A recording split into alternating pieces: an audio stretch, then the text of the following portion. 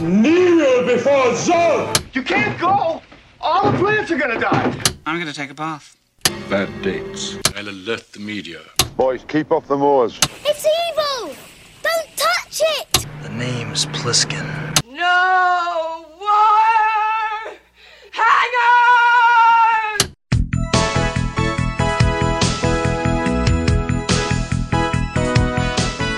Welcome to a very special Vintage Video Patreon pick, where our patrons at the $100 tier are invited to request any pre-80s title they'd like for a custom review from the Vintage Video team, overanalyzing what you've seen and spoiling what you haven't. I'm Patrick O'Reilly. I'm Jesse Bayless. And I'm Richard Wells. And today, Louis Letizia has asked us to review Saturday Night Fever, released December 16th, 1977. It was written by Norman Wexler, based on a story by Nick Cohn, directed by John Badham, and released by Paramount Pictures.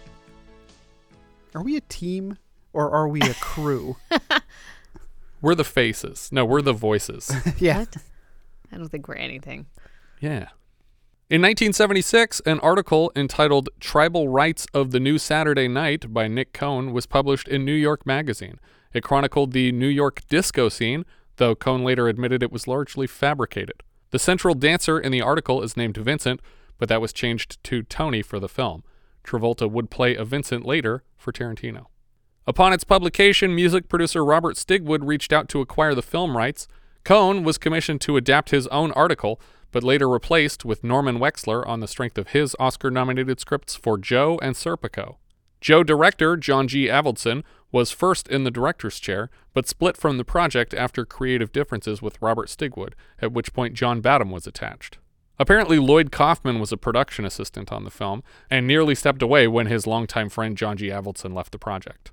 Lloyd Kaufman is, of course, the founder of Troma Entertainment. Do you guys recall the last time we talked about Lloyd Kaufman? I think he worked as a producer last time we discussed him. Maniac?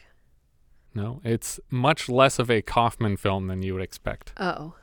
Like the opposite of what you would expect from Kaufman. Endless Love? No, what's the most highbrow art film that we've just discussed recently? Permanent Vacation. No, even more recently. Same time next year? Even more recently. The author ladies. No? Even more recently. Oh, Jesus Christ. Okay. Three Women? Even more recently. Highest Brow. New Yorker Films. Oh, Progressive Women. What is the name of that movie? The woman who's dating the painter guy. More recently. Oh, God damn it. Okay. I don't know. My Dinner with Andre. Oh, right. Come God on, damn it. guys. The working title for Saturday Night Fever was initially the same as the article, Tribal Rights of the New Saturday Night, eventually shortened to just Saturday Night, and then extended again to Saturday Night Fever after Badham heard Bee Gees' track Night Fever. Night Fever, Night Fever. John Travolta was famous at the time for his work on Welcome Back, Kotter. He insisted on doing his own dancing for the film. Opposite Travolta, Jessica Lange, Kathleen Quinlan, Carrie Fisher, and Amy Irving were all considered for the Stephanie role, which eventually went to Karen Lynn Gorney, who was a full 9 years Travolta's senior during production and had a difficult time keeping up with Travolta on the dance floor. Donna Pescow was almost turned down for the part of Annette for being too pretty, so she intentionally gained weight and leaned into her Brooklyn accent.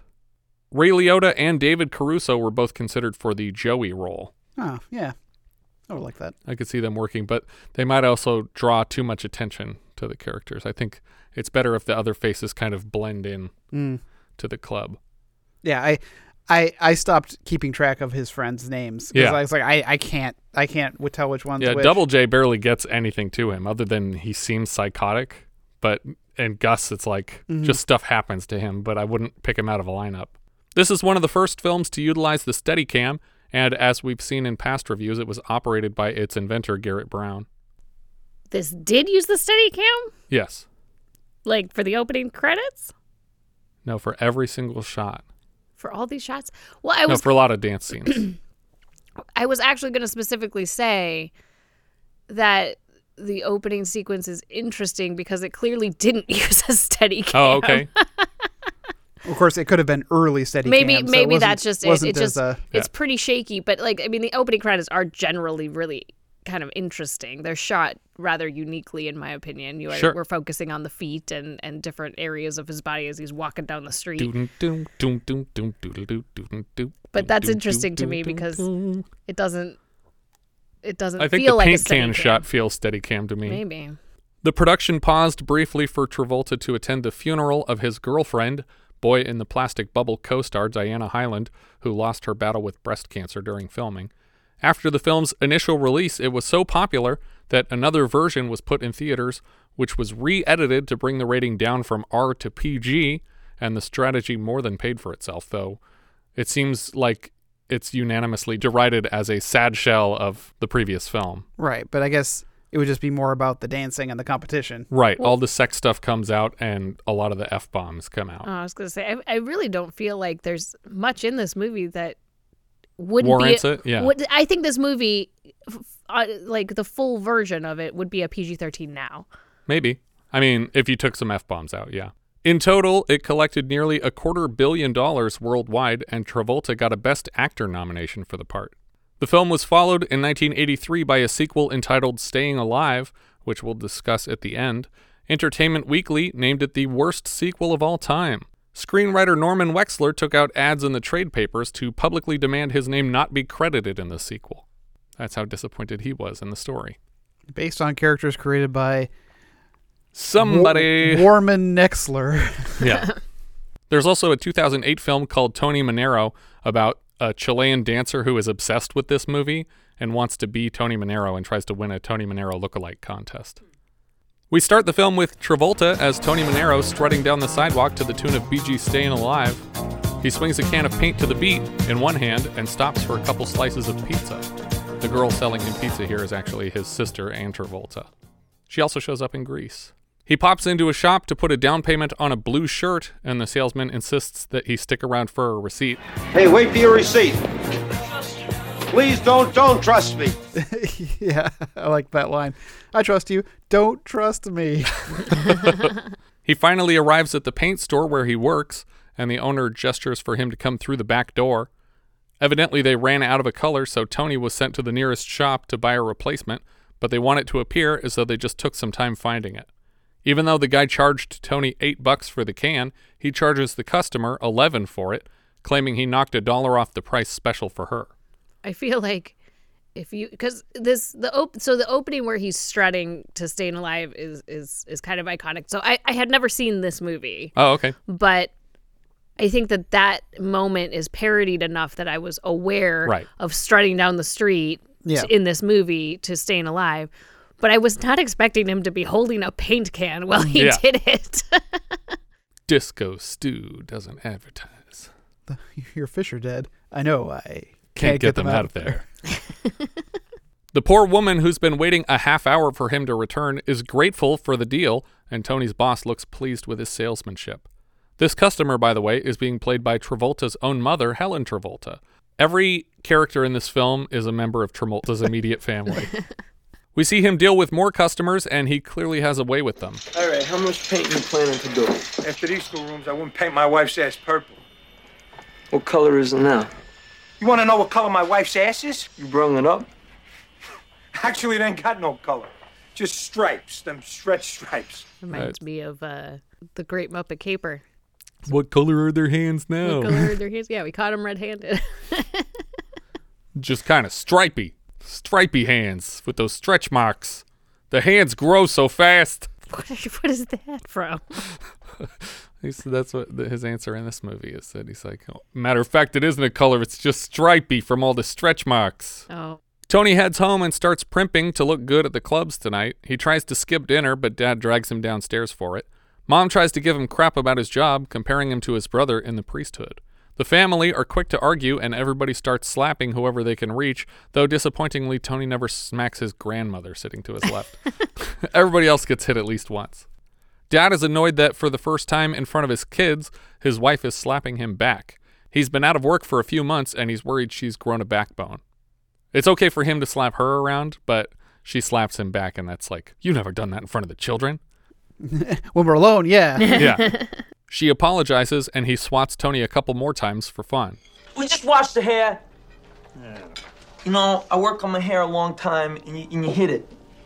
He hits my hair. Tony's friends pull up in a car outside and jokingly pull away without him before backing up again. They pull up to a club called 2001 Odyssey. Between the car and the club, they challenge each other to blurt out as many racial slurs as possible. This is a real club, though the Rainbow Light dance floor was built special for the film. Did they keep it?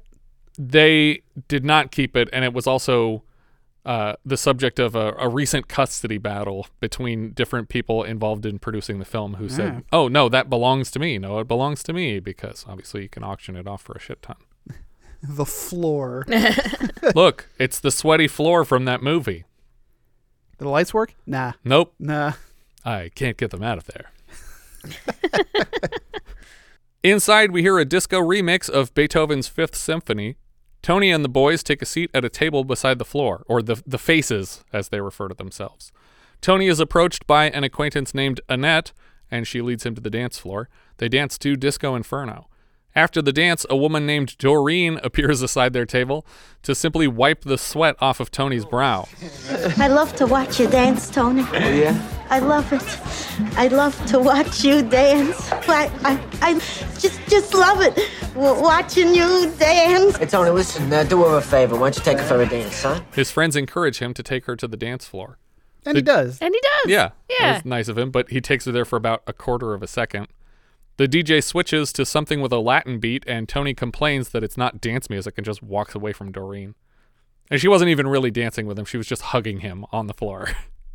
The DJ points to a girl who seems to have no problem dancing to this music. What are you talking about, baby? Look at that chick. She be dancing, man. She's grooving. Tony stares the girl down for a while, impressed by her moves. He takes a seat at the bar, and Annette reappears to tell him the club is having a dance contest soon, but Tony already knows. He agrees to enter the contest as her partner, but they need to practice a lot, and he reminds her that practicing is not the same as dating. Tony's pal Joey shows up to complain that another friend of theirs is hogging the car they use for sex, and for some reason it's Tony's responsibility to kick the guy out of it. They all watch their friends finish having sex in the car, and then Tony heads back inside. Okay, I guess you're right. The sex scenes are probably non-PG-13, but they're mostly fogged over with the windows. Yeah. A drunk girl on the dance floor demands a kiss from Tony and then shouts out loud that she mistook him for Al Pacino. Everyone dances to the rest of the Bee Gees' Night Fever, and we dissolve to Tony's bedroom the next morning. And this is like, so this is part of like, you know, culture, dance culture and disco culture that I don't understand. Is this everyone knows all the dance moves? And I know that this is a movie. Yeah. And it's like been choreographed. Right. But I don't know why I said it that way, by the way. I liked it. I liked that you sounded it out that way. But choreographed.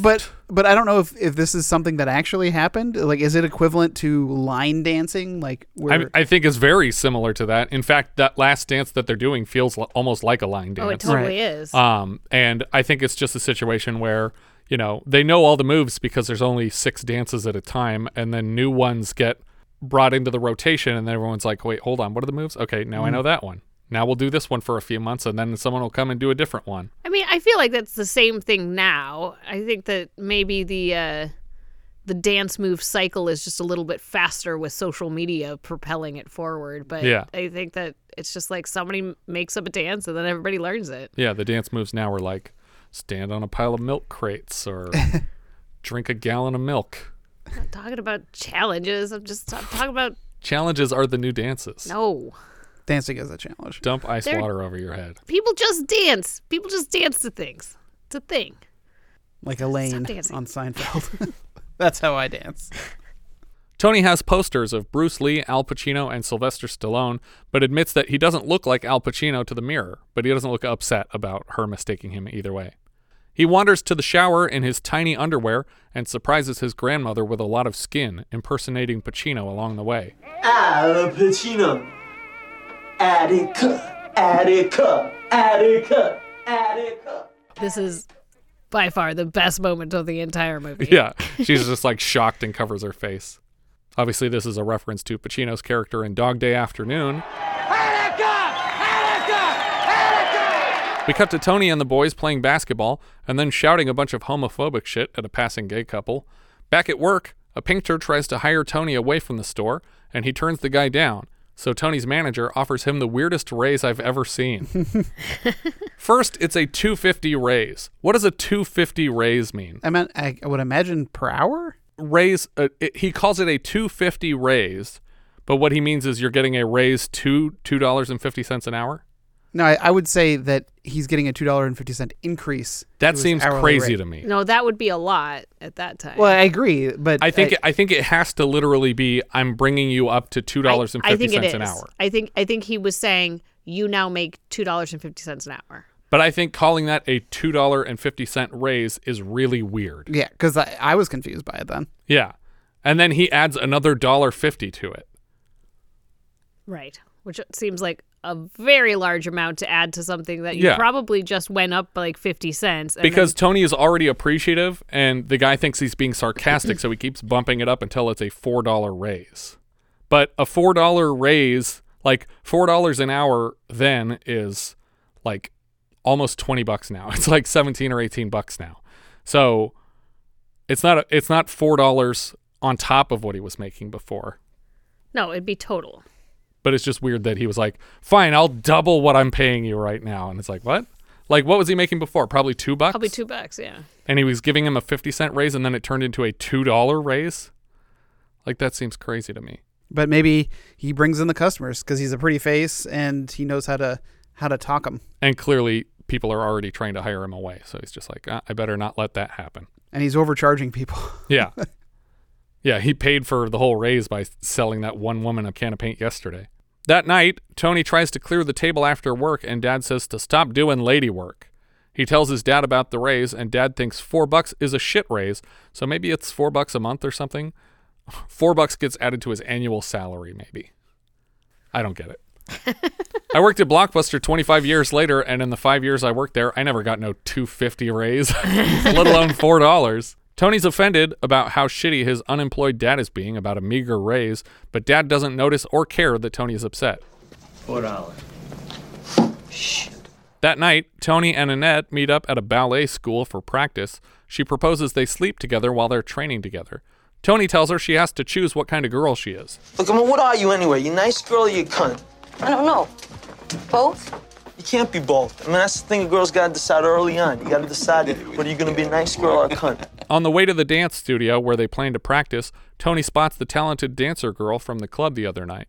After practice, Tony sends Annette home so he can flirt with her. We'll come to know this girl as Stephanie. When he tries to hit on her, she ushers him away so she can practice alone. Tony gets home, and his folks look upset.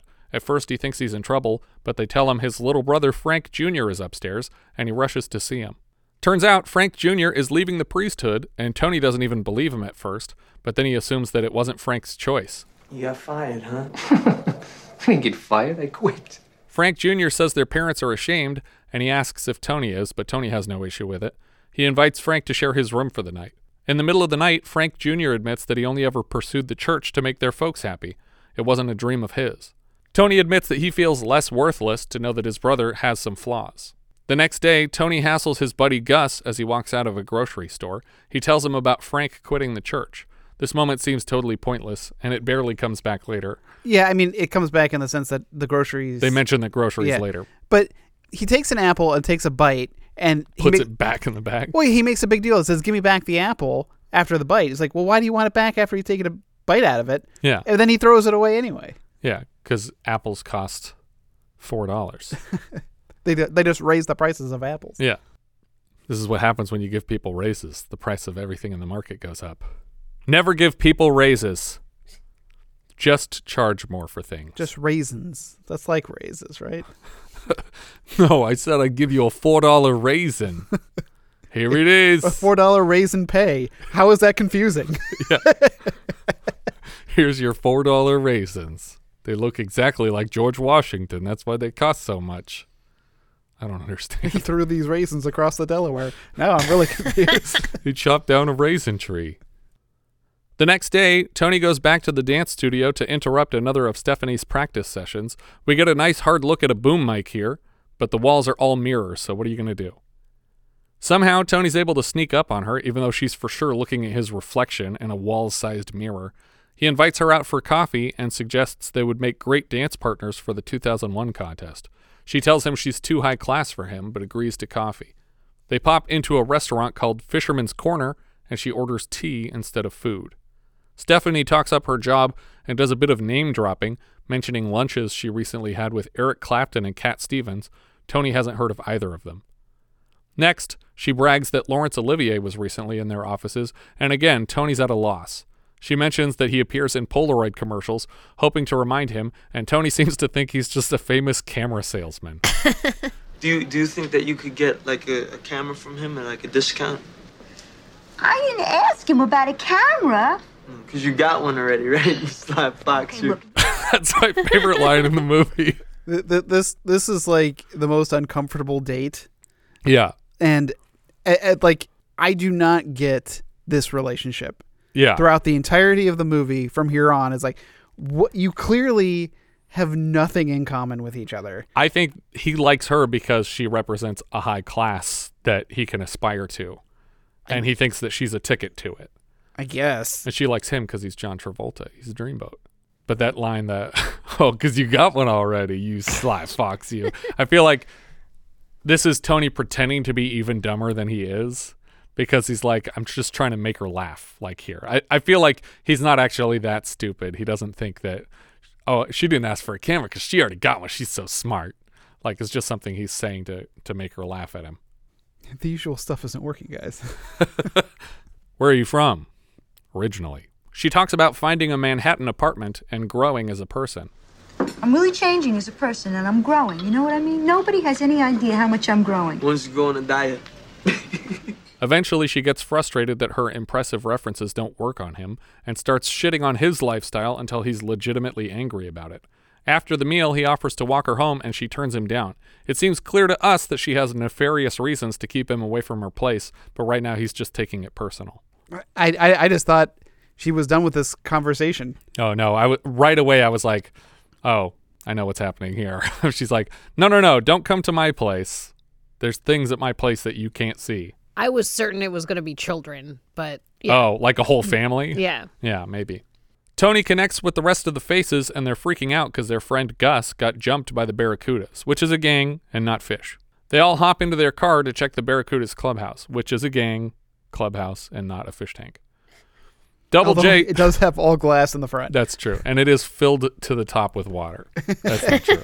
I made that part up. Double J hops out of the car and peeks through the windows but can't see anybody. They decide to just drive around until they find a pack of Barracudas to beat up. Unable to locate any, they drop Tony off at home. This movie, it's very frustrating to me, this whole movie. What, they're wasting gas just driving around looking for fish? Well, it's just like, what an anticlimactic thing. It's like, we're going to beat up the guys. We couldn't find it. Let's go home. Yeah. It's like, well, what a what a great climax to a scene. But also, this movie cannot decide what it wants to be. Yeah, if it's a West Side Story or if it's a... It's got... Later on, it goes full, like, Rebel Without a Cause. Yeah. It's West Side Story. Then it's got, like, this crazy family drama. I just want to dance and you don't understand me. Dance competition. Brother leading the priesthood. It's like, what is the story of this movie? It's all of those together. And yet, none of them. Yeah, no, almost no story has any kind of conclusion. Yeah. Unable to locate any Barracudas, they drop off Tony at home. Bobby tells Tony that he'll probably marry his pregnant girlfriend. Over dinner that night, Tony's folks come right out and blame him for Frank leaving the church. They assume he talked his brother out of it. Mom assumes that Frank will see the error of his ways and return to the church, and Tony starts screaming that she's delusional and then apologizes for yelling at her.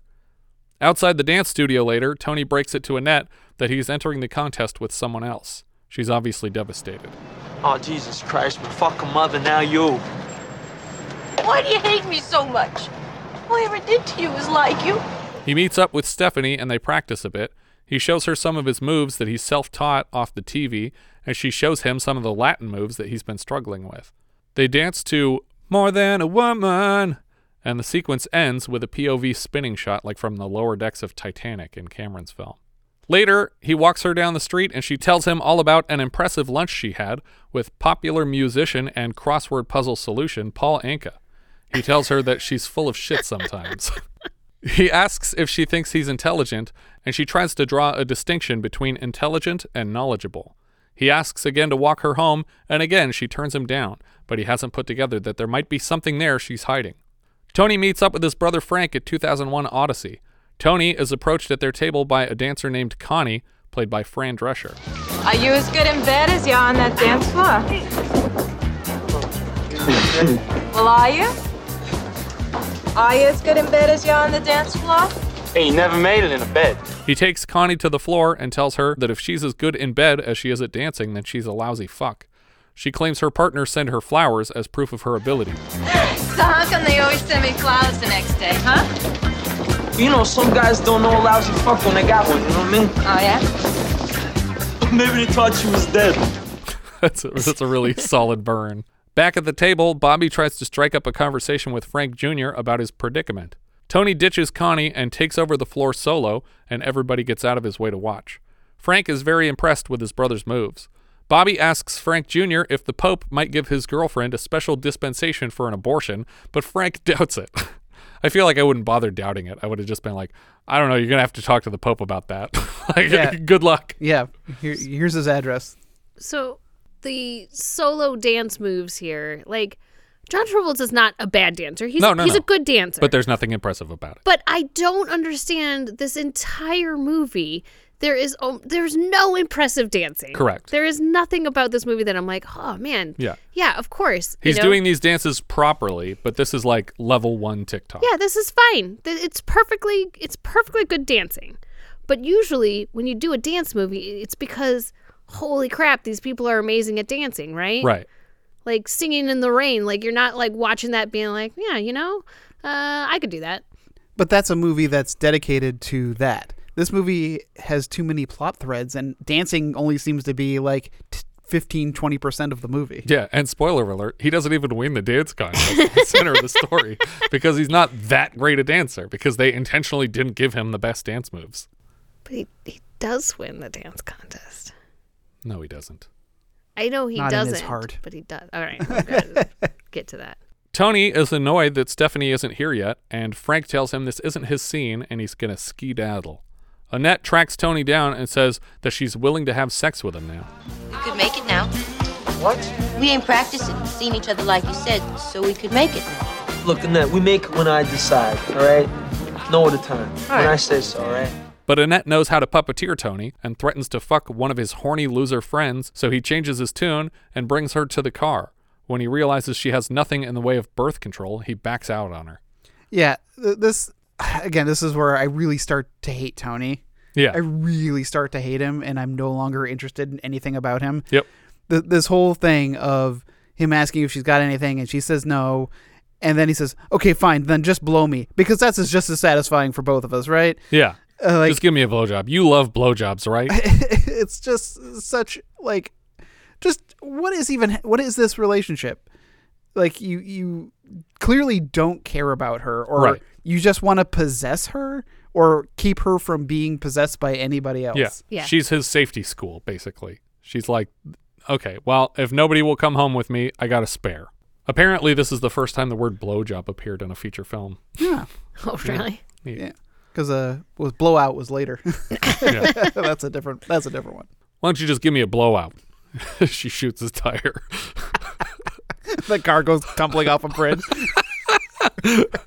All right, I was going to go really dark and say she's got a terrific scream.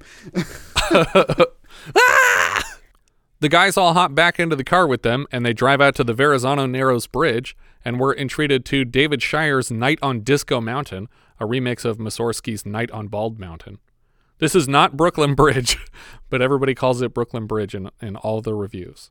They pull the car over in the middle of the bridge, and all the faces hop out except for Bobby and take turns balancing on the support beams along the side of the bridge and redirecting a row of giant spotlights, which I feel like would be super hot if they were real. Yeah. And then, can you dig it? I knew that you could. She looks more annoyed than worried as she waits in the car until she sees Double J take a flying leap to a guardrail and then lose his grip and fall. Joey and Tony jump down to save their friend, and Annette rushes to the railing to find that they've all pranked her and merely jumped down to a lower platform and not the water. You fuckers! Get dig it? I knew that you could. The next morning, Frank packs up to leave, but on his way out, he advises Tony to pursue dancing to wherever it leads. He tells Tony he left a souvenir in his room, and Tony finds Frank's collar. He tries it on, but then lifts it like it's a noose. He meets with Stephanie at the studio for practice. Afterward, they pop over to White Castle for lunch, as she brags about meeting David Bowie and Joe Namath. Back at his job later, Tony requests the day off so he can help Stephanie move to her new Manhattan apartment, but he's turned down, so he tells the boss to fuck himself and walks out. Tony is borrowing Bobby's car, and as he hands it off, he tells Tony he thinks he might have to marry Pauline because she refuses to get an abortion. Tony can't hang around to chat, and as he drives away, Bobby starts crying alone on the sidewalk. When they arrive at her place, they're greeted by her ex, an older guy named Jay Langhart. He tells her that he's leaving the furniture since she picked it out anyway, and she introduces him to Tony. Apparently, he wasn't supposed to be here. He's condescending to her, and he picks on her cultural awareness in the same way that she picks on Tony's. So she's just paying it backward. Later, she tells Tony that he's a record producer transitioning to film producing, which makes him essentially a stand-in for this film's producer, Robert Stigwood, who we've already discussed on the show for his work producing the soundtrack and film Times Square in Season 1. Tony wants to know if they're still a thing, and Steph insists they're not. She gets very defensive about her prior relationship because this man evidently lifted her up from a lower class, and she starts crying when Tony realizes he's been unfair in his judgment of her. Maybe not. You don't think he's been unfair? I mean, she's been pretty awful to him. To Tony? Yeah. Yeah. She just makes fun of him. I don't know. I think she's just as bad as this dude that is to her, as you say, like that she's paying it backwards. I think she's a jerk. I think she's mean to him. Yeah, no, she is a jerk. Yeah. To try and make herself feel better. He takes her to a bench looking out at the Verrazano Narrows Bridge. He seems to have the dimensions and history of the bridge memorized, but he embellishes a bit, claiming a man was buried alive in wet cement during its construction and that his body is still in the bridge's foundation. First of all, they would have fished the guy out of there, or at least try to save him, but even if they knew he was dead, it's probably not great for the structural integrity to leave a rotting corpse in a concrete bridge. Because it'll eventually just be a cavity in there. Now, so I'm trying to figure out how this guy dies in a bucket of concrete, essentially, like on he drowns in it. Yeah. He drowns in it, or he gets boiled alive. No, he would drown. It's like, one of the big, huge concrete footings is probably like 10 feet in diameter and probably about 6 feet deep. And okay, so is concrete thick enough that you would fall, or liquid enough that you would fall through it? Yes. Yeah. You wouldn't just kind of like, it's not like kind of goopy quicksand that you're sitting on top of. And I think there's a lot of water in it to start. Okay. I think there's enough that he would at least be fully submerged in it because of how deep it is. See, I figured it'd be exothermic enough that you might be burnt before you suffocated, but that's if you don't go completely under when you drop in. You're thinking like a non-Newtonian kind of like you would smack it before you sink in. Yeah, I'm just trying to think of the thickness of the concrete here, and I'm like, well, you'd slowly fall in, but you might also be burning to death because this is so hot. Maybe. I don't think concrete is poured hot, is it? I don't think so. It's You're hot. not asphalt. You're thinking of asphalt. No. I'm thinking of the chemical reaction of when it's curing, and it becomes hot. Okay. And I assumed that it'd be curing when he fell into it. I think the curing happens at the surface, though. I don't think it happens throughout the whole fluid.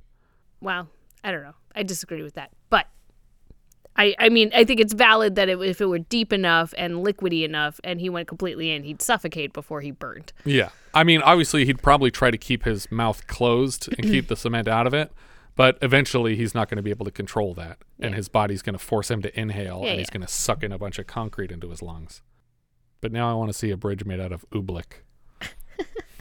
It's just like, you better cross it quick. Yeah, I was going to say, just keep driving. Don't stop.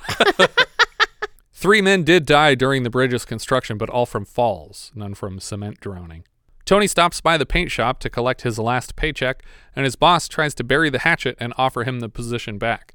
He points to other coworkers who've spent decades working the store, and as overjoyed as Tony is to have his job back, he looks mostly terrified at the prospect of staying here well into middle age. Back at the dance studio, Tony finds Stephanie dancing with Pete, the guy who runs this place, and tells him to scram. What are you doing? That guy's the biggest cunt hound in Bay Ridge. Oh my God, I've been in serious danger. It's no fucking joke, Stephanie. That guy's a fucking sleazy hooer. This is her best line in the movie, where she's just not taking him seriously at all. But I like he refers to him as a whore. Right. I was like, yeah, there you go. Equal opportunity. Tony is so angry that she doesn't take the warning seriously that he just turns around and walks out. I also think it's interesting because I was pretty sure that guy was gay when when we first saw him. No, because the first thing he says is like, I fuck 65% of the women who come in here. Oh, yeah, never mind. He does say that. Annette finds Tony outside and waves a handful of condoms in his face, like that's all that stood in the way of sex between them. He turns her down yet again. Oh, Jesus. The Faces stop by the Barracuda hangout again, and it's packed.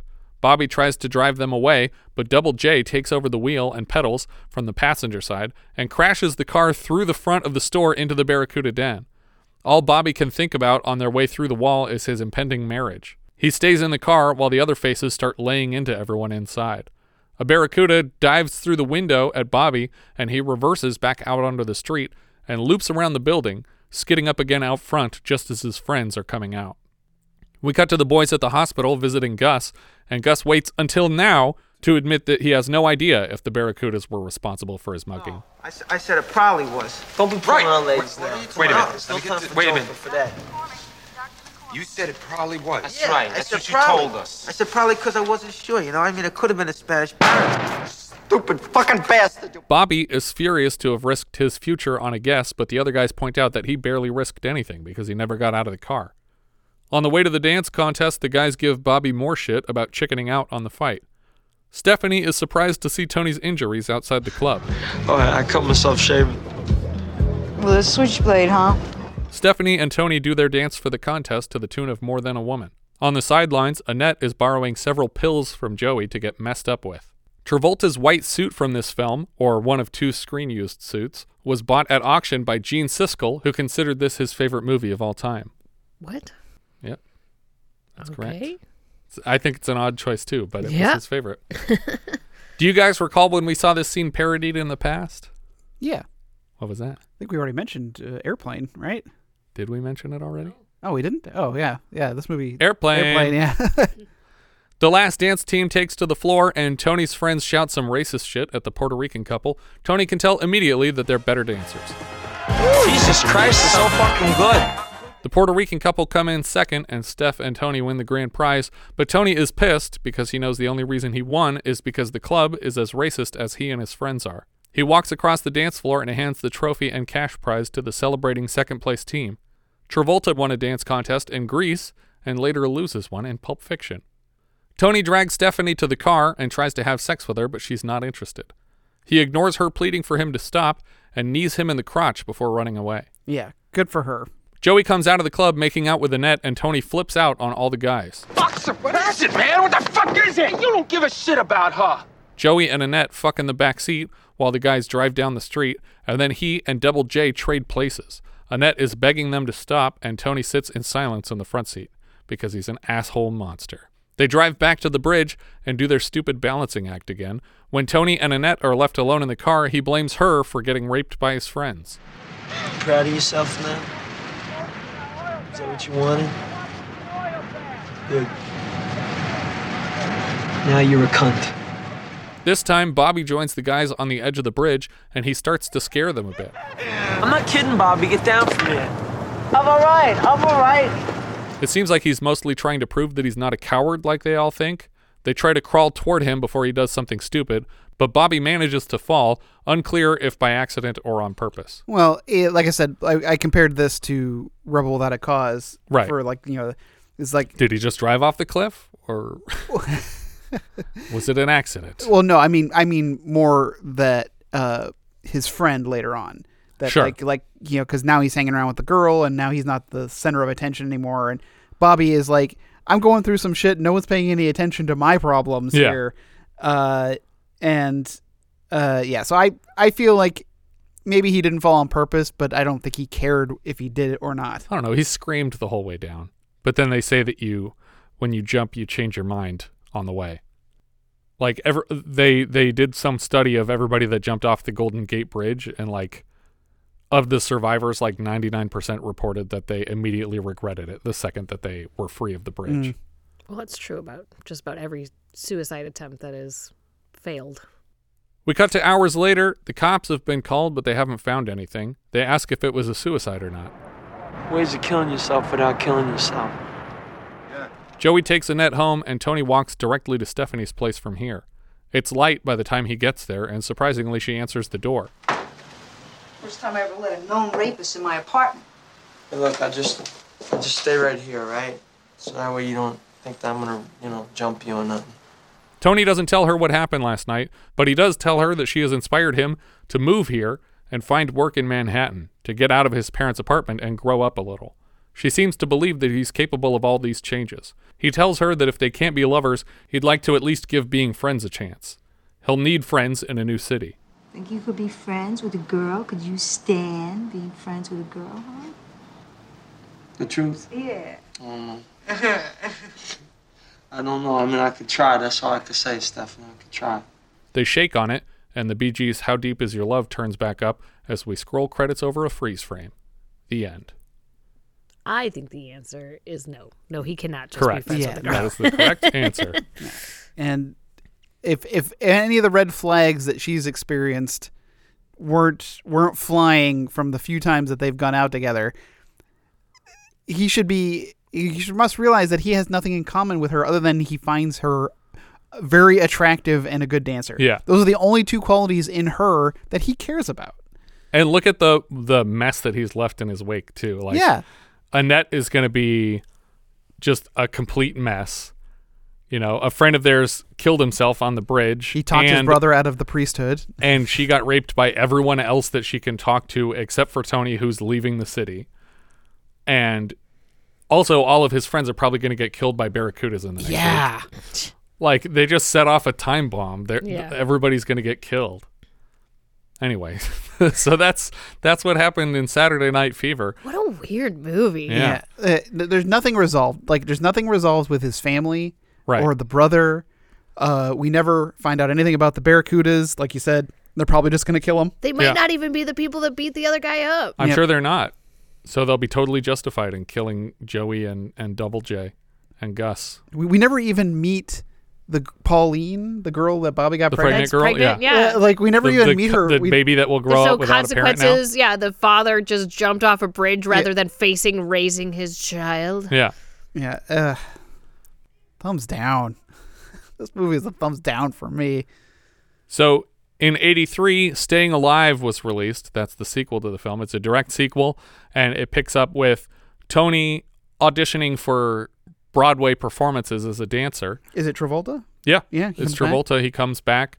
And we have, it's directed by Sylvester Stallone. He's on the cover looking like Bruce Lee or something. Yeah, it's an interesting film. And I, as much as it's the worst sequel ever made, I enjoyed parts of it, and I actually kind of liked it. How did you feel about this one, though? I liked it. I like Saturday Night Fever. Saturday Night Fever gets a thumbs up from me. Okay. But Staying Alive would probably also get a thumbs up from me. There's parts of Staying Alive that I like better than this movie. Yeah. Because I think the second rape. film, there's no rape. Less rape. And also they kind of set up a similar situation where Tony has the safety girl who he can always count on waiting up for him. And then he has the girl that he dreams about that he would rather be with. And the girl is also dismissive of him the same way that the girl is in this story. But he makes the right decision in that movie.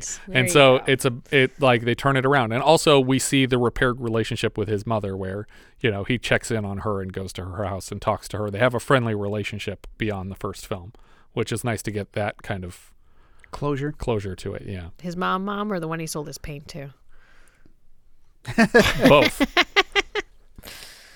He swings by and he's like, that looks great. No, she was actually she died like a year after she did the appearance in the first film. Oh, Travolta's really? actual mother. So she never saw Staying Alive? The poor No, woman. she never saw Staying Alive. But she saw Saturday Night Fever, and that was probably, pretty close to the peak of his fame. I mean, he followed it up with Grease immediately, so that's a 1-2 punch for Travolta. Yeah.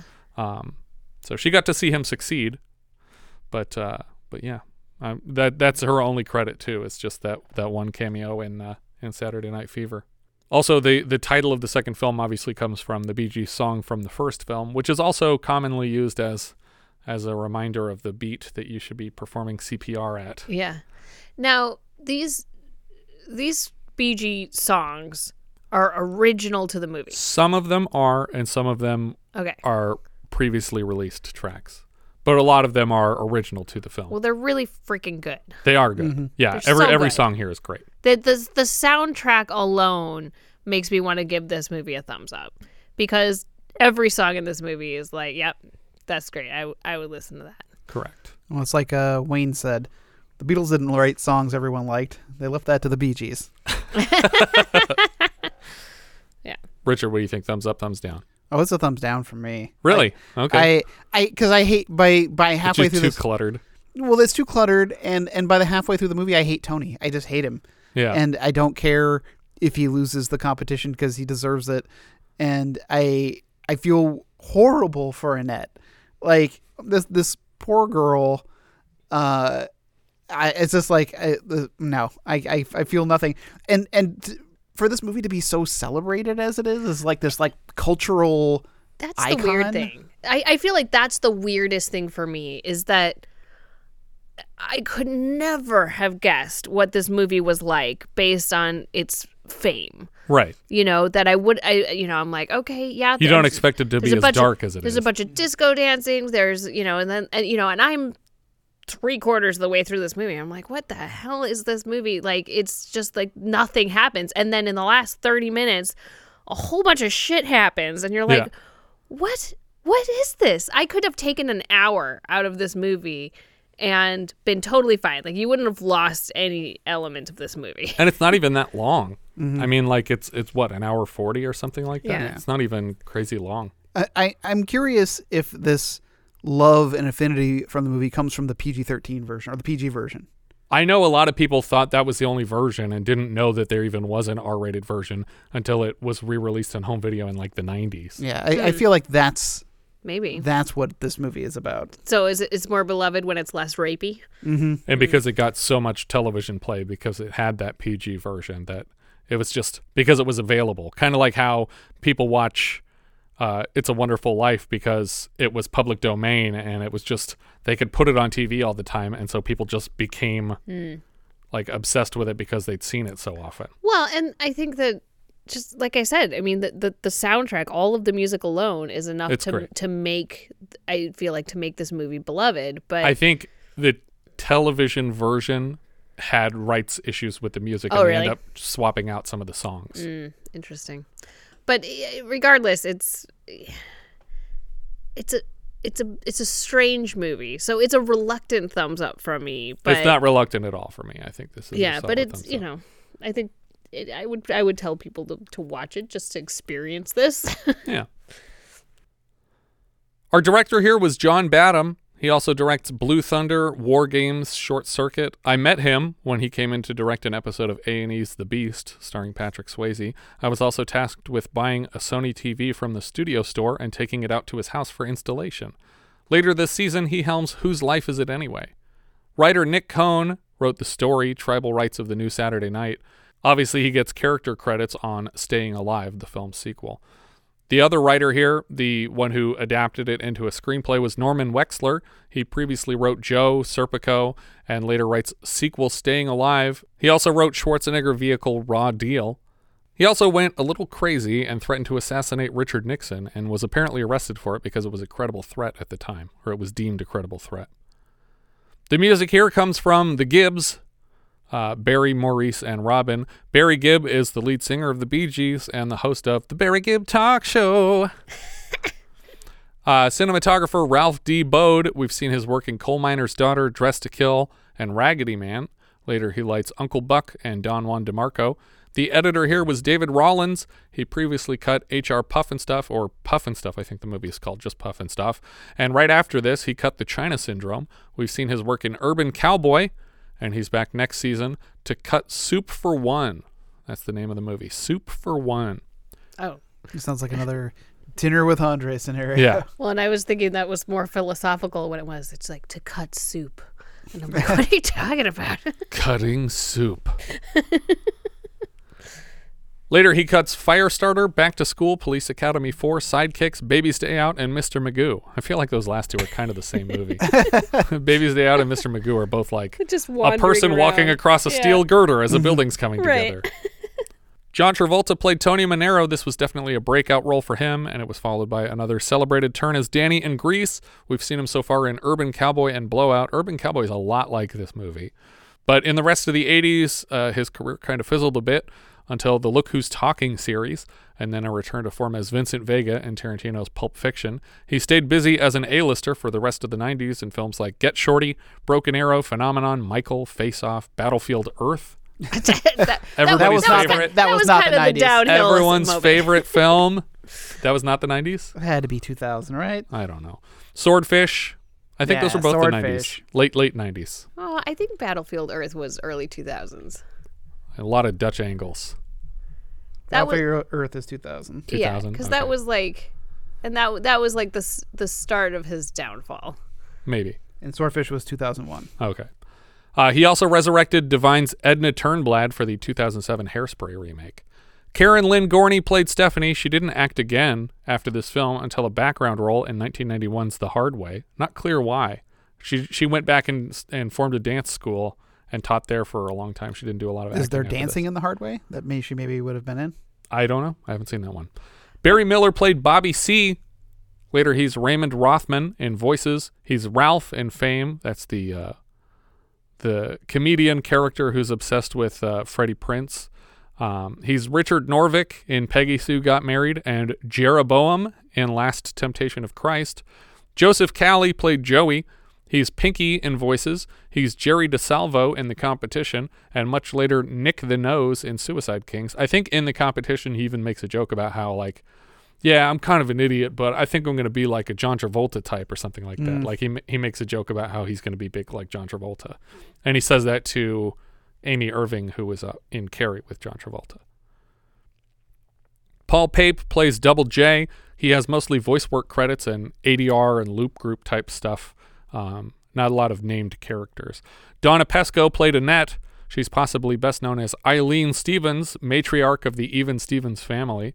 She also has some TV directing credits on shows like Harry and the Hendersons, Even Stevens, and That's So Raven. That is not what she is best known for. Definitely Even Stevens. Definitely not what she is known for. All right, what's she best known for? I actually don't know the character's name, but she is the mom on Mrs. Sugar Cubes. She is the mom on Out of This World. Yes. The wife of a pile of sugar cubes. Right? That's the dad is the sugar cubes? The dad is a inverted stack of sugar cubes. It's like this. Perfect. Julie Bavasso played Flo. She returns to play the mom again in sequel Staying Alive. She's also Vinny's mom in My Blue Heaven. She was Phil's mom in Willie and Phil last season, and she's back next season as Maureen Rooney in The Verdict. Martin Shakar played Frank Jr. We saw him last as John Fremont in The Children. That's I think he's the final guy. His wife is pregnant and smoking, and she's pregnant with a weird black-eyed, black-fingered children character. Right? They have black fingernails. Yeah. That's how you know that they're bad. Sam Coppola played Dan Fusco, no relation to the Coppolas, but he did appear with Pacino in Serpico, and he's made multiple appearances on Sopranos. Denny Dillon played Doreen. She's back next season in Author. Burt Michaels played Pete. He was Snowboy in West Side Story, and Chimney Sweep in Mary Poppins, and Gimbel's security guard in Spielberg's remake of West Side Story. I wonder how many people he brought back for that. Probably as many as he could find. Robert Costanzo played Paint Store Customer. That's the guy who was painting his wife's ass. He's in City Slickers, Die Hard 2, and Total Recall. Robert Weil played Becker. He's Mailroom Boss in Hudsucker Proxy, and Bobo in Moonstruck. Shelley Batt played Girl in Disco. She was Dulcie in Loving Couples. Charlotte in Honky Tonk Freeway, and Girl, presumably Dead Girl, in True Confessions. Fran Drescher played Connie. We've seen her so far in Hollywood Nights and Gorp. She's back this season in Ragtime, and later she's in Spinal Tap, UHF, The Nanny, obviously, and more recently she was Eunice, the Bride of Frankenstein, in the Hotel Transylvania films. Murray Moston played Haberdashery Salesman. He's Iris's timekeeper in Taxi Driver, and Oscar in Mean Streets. Ann Travolta played the pizza girl. She's part of the wedding party in Urban Cowboy. She's back with her brother later in Two of a Kind, Perfect, and Swordfish, among others. Helen Travolta was the lady in the paint store. This is, as I mentioned, John's mother. She passed away a year after the film was released. Ellen March played bartender. She was Becky in Urban Cowboy. Randy Feelgood played a dancer. He's uncredited as Zoot Boogaloo in Back to the Future. Who's Zoot Boogaloo, Richard? I imagine he's one of Biff's crew? Zoot Boogaloo. There's no wiki for him? He's the only one with no wiki. Yeah, I don't know. I would assume that he's one of Biff's crew. Yeah, that makes sense. Adrienne King is also a dancer uncredited in the film. We saw Alice as the first final girl of the Friday the 13th franchise, and she returned for Friday the 13th Part 2 for the cold open to get stabbed in the eye. But yeah, this is before Friday the 13th for her. She was in this film. I think that's everything for Saturday Night Fever. Thanks again to Louis Letizia for their generous contribution to the show. If there's any title you'd like us to review, our top Patreon tier includes a custom review of any pre-1980 title. If you have any thoughts you'd like to share, we are Vintage Video Pod on Twitter, Facebook, Instagram, YouTube, and Letterboxd. Or as I've said before, you can find each of our full movie rankings for the year.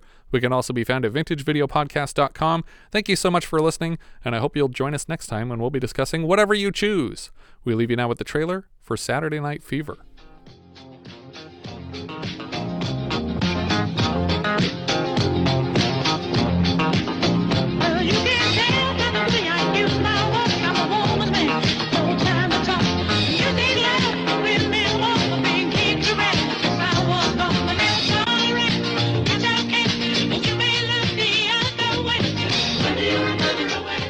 Somebody told me I was good in my life.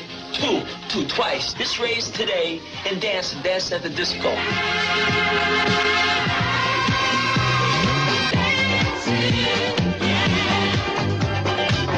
I mean, I could dance with you, but you're not my dream girl or nothing like that.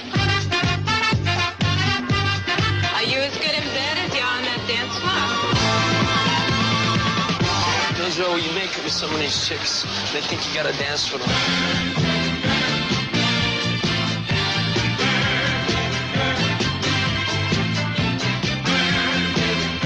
He's very good, yeah. He's the best. Hey, man, he's great. He's the king out there. John Travolta in Saturday Night Fever. She can dance, you know that? She got the wrong partner, of course, but she can dance. Okay, listen. I like it. We could dance together. That's it. We could just dance together and nothing more, nothing personal.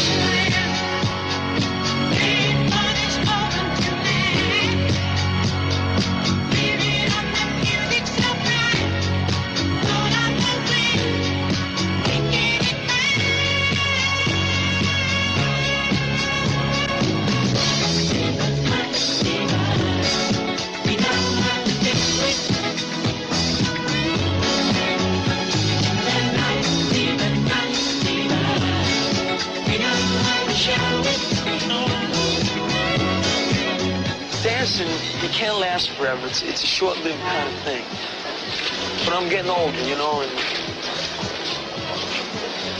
I feel like, so what? I'm getting older. Does that mean like I can't feel that way about nothing left in my life? Is that it?